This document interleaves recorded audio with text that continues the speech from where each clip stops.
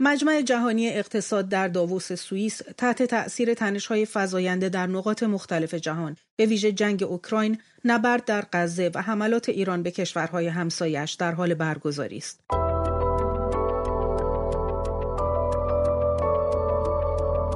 سلام، من بیت آذری با برنامه دیدگاه همراه شما هستم. تقی رحمانی، فعال و تحلیلگر سیاسی و همسر نرگس محمدی، در اجلاس اقتصادی داووس بر گذار از جمهوری اسلامی تاکید کرد و گفت گذار از این حکومت ضروری است. این حکومت آزادی بیان را جرم می‌داند. حسین امیرعبداللهیان، وزیر خارجه جمهوری اسلامی، در این اجلاس حمله سپاه به اربیل را مقابله با عوامل موساد و حمله به خاک پاکستان را انتقام از حرکت تروریستی گروه جیش العدل دانست. این در حالی است که وزارت خارجه پاکستان حمله جمهوری اسلامی به خاک این کشور را محکوم کرده و از کشته شدن 2 کودک و زخمی شدن 3 زن خبر داده است. در دیدگاه با بردیا افشین، خبرنگار ایران اینترنشنال از انگلستان همراه می‌شویم تا نگاهی داشته باشیم به آنچه در اجلاس داووس گذشت. آقای افشین، در ابتدای برنامه به ما بفرمایید تا امروز اجلاس مجمع جهانی اقتصاد در داووس چطور گذشت؟ چه نکاتی مطرح شد؟ چه صحبت‌هایی مطرح شد که مهم بوده از نظرتون؟ راستش اگر استناد کنیم به حرف چهره‌های سرشناسی که اینجا حاضر بودند در مجمع جهانی اقتصاد امسال، بیش از هر بار دیگه این نشستی که هدفش صحبت کردن بر سر مسائل کلان اقتصاد و تجاری جهانه، متأثر است از رویدادهای امنیتی سیاسی در سراسر جهان و این رویدادها یکی یا دوتا نیستن. اورسولا فاندرلاین، رئیس کمیسیون اتحادیه اروپا، این بالاترین مقام اجرایی اتحادیه اروپا، گفته بود که جهان در یک نقطه عطف بحرانی حضور نداره، در چندین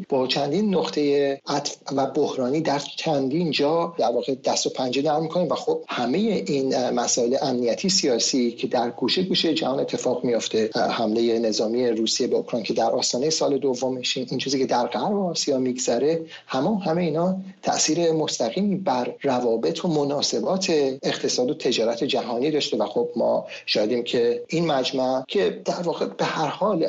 نشستی است، محفلی است با حضور بزرگان صنایع، با حضور بزرگان کسب و کار و همینطور چهره‌های تاثیرگذار عرصه سیاست، وزرای خارجه، رؤسای دولت‌ها و حکومت‌ها، بر سر این مسائل امنیتی و سیاسی تنش آفرین صحبت می‌کنند که تاثیرش بر اقتصاد و تجارت. در این بین تنش‌های منطقه و حملات اخیر جمهوری اسلامی به همسایه‌هاش چه تأثیری بر فرایند کلی این مجمع اقتصادی داشته آقای افشین؟ میشه گفت به وضوح اون چیزی که در غرب آسیا میگذره سایه افکنده بر نشست، خصوصا بحران غزه، جنگ نظامی حماس و اسرائیل که سرازیر شده بر آبهای آزاد منطقه، دریای سرخ، باب المندب، به خصوص این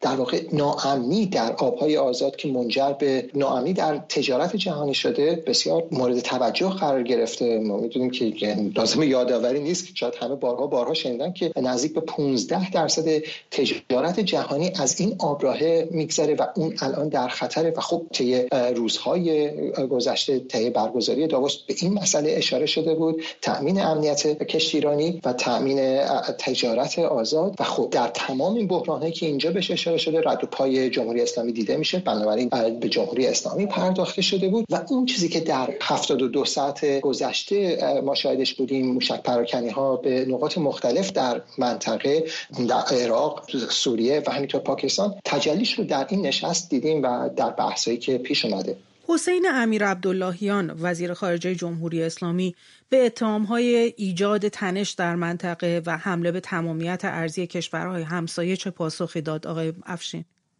باید بگم که قبل از که امیرعبداللهیان صحبت کنه، همتای آمریکایش آنتونی بلینکن حرفای جالب توجهی زده بود. وزیر امور خارجه آمریکا، او گفته بود جمهوری اسلامی تنها بزرگترین برهم زننده امنیت منطقه و امنیت جهانی. اشارهش هم به تمام این تنشایی که در منطقه بود که همونجوری که گفتم ناظران غربی و خیلی رد پای جمهوری اسلامی رو در اون می‌بینن. اما حسین امیرعبداللهیان به راحتی جلوی فرید زکریا که روزنامه‌نگار حالا کهنه‌کار خیلی با برنامه‌های هفتگی او در CNN میشناسنش یا حتی نوشته‌هاش در واشنگتن پست، او فرید زکریا بسیار در آگاه به مسائل منطقه او رو تحت فشار قرار داد، اما همواره حاشیه کرد، همواره انکار کرد و در حالی که شاهد بودیم که در داووس اظهارات او رد شده، اون چیزی که او انکار میکنه. او امیرعبداللهیان از این گفتش که امنیت جمهوری اسلامی در گروه امنیت منطقه، در گروه امنیت عراق، در گروه امنیت پاکستان، در حالی که مثلا نخست وزیر اقلیم کردستان و همینطور نخست وزیر دولت انتقالی پاکستان از این گفتن که ادعاهای جمهوری اسلامی مبنی بر حمله موشکی به مواضع اون چیزی که جمهوری اسلامی میگه، یکی موساد و در خاک عراق، در اقلیم کردستان و همینطور در پاکستان به عقیده امیرعبداللهیان حمله به یک گروه تروریستی ایرانی، اونها رد میکنن و میگن که حمله به مناطق مسکونی و شهروندان غیر نظامی بوده. آقای افشین، اشاره کردید به صحبت‌هایی که امیرعبداللهیان در پاسخ به مثلا فرید زکریا کرد. شما فکر می‌کنید او با چه هدفی چنین حرفایی رو در پاسخ انتقادها به سیاست‌های ایران زده؟ مطمئناً در این نشستی با این مقیاس بین‌المللی مخاطبان او مخاطبان داخل ایران نیستند، اما مخاطبان او مطمئناً کسانی هستند مثل آنتونی بلینکن همتای آمریکاییش که جمهوری اسلامی رو نه تنها متهم می‌کنه به اینکه برهم زننده امنیت بین‌المللی،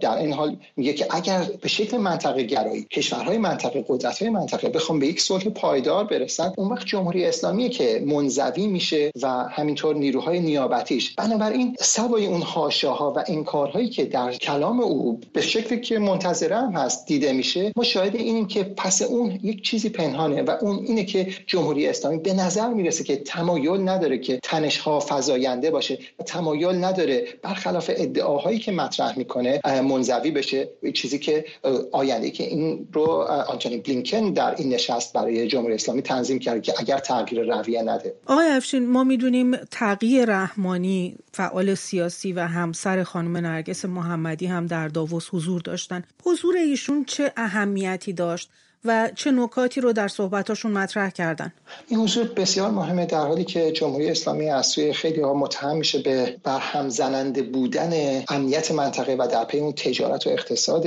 جهان و خب جمهوری اسلامی هم اون رو انکار میکنه، اما حضور تقی رحمانی و حرفای او بسیار مهم بود. او از این گفتش که گذار از جمهوری اسلامی یه چیزیه که ضروریه و باید این اتفاق رقم بخوره. و نکته دیگه‌ای که اشاره داشت اینه که او گفتش که جامعه مدنی در ایران باید تقویت شه، برای رقم زدن این مهم و این ضرورت به عقیده او. اما اشارش خطابش به جامعه غربی بود که خب تو این محفل تجاری اقتصادی او گفتش که نباید اجازه بدن جامعه غربی تقویت جامعه مدنی قربانی اهداف و منافع کوتاه مدت غربی ها باشه تا منافع تجاری و اقتصادیشون. این بسیار نکته مهمیه، چون که او اشارهش این بود که پیشتر این اتفاق افتاده، جامعه مدنی فعال ایرانی که به گفته او پویاست قربانی حالا منافع غربی، منافع اقتصادی کشور غربی در رابطه‌شون با جمهوری اسلامی ایران بوده. ولودیمیر زلنسکی هم در این مجمع حضور داشت آقای افشین، برعکس پارسال که از طریق ویدیویی در داووس حضور پیدا کرده بود. چرا حضور زلنسکی این بار مورد توجه قرار گرفت و در موردش صحبت شده؟ ما الان همش راجع به بحران‌های منطقه غرب آسیا صحبت کردیم که خب رد پای جمهوری اسلامی توش پررنگه و خب به نظر میرسه این بحران‌ها سایه افکنده به اون چیزی که همچنان در جریان جنگ روسیه علیه اوکراین که وارد به دومین سالگردش نزدیک میشیم و خب تلاش ولودیمیر زلنسکی اینه که یادآوری کنه که این همچنان یک بحران ادامه داره، بحرانی که نه به عقیده او نه فقط گریبان اوکراین رو گرفته که میتونه پیامدهایی برای جامعه غربی و حامیانش داشته باشه و فراتر از اون برای جامعه جهانی داشته باشه. ولودیمیر زلنسکی از این جهت مورد توجه است که همتاهای غربیش تلاش کردن که بگن ما یادمون نرفته و خسته نشدیم از این جنگ و همچنان حامیم، اما زلنسکی میدونه که ممکنه افکار عمومی غرب خسته شده باشن. تلاشش بر اینه که این مهم رو یادآوری کنه، که تاکید کنه که این جنگ فقط برای جنگ ارزش هاست، فقط صرفا منافع اوکراین در بین نیست. ضمن که یک یادآوری دیگه هم بکنه برای جهانی بزرگتر از حامیان غربیش، برای کشورهای در حال توسعه توسعه کمتر توسعه یافته که خب نمایندگان در داووس دارن که با اونها هم یادآوری کنه که اون چیزی که در اوکراین میگذره و روسیه رقم میزنه منافع تجاری اقتصادی اونها رو هم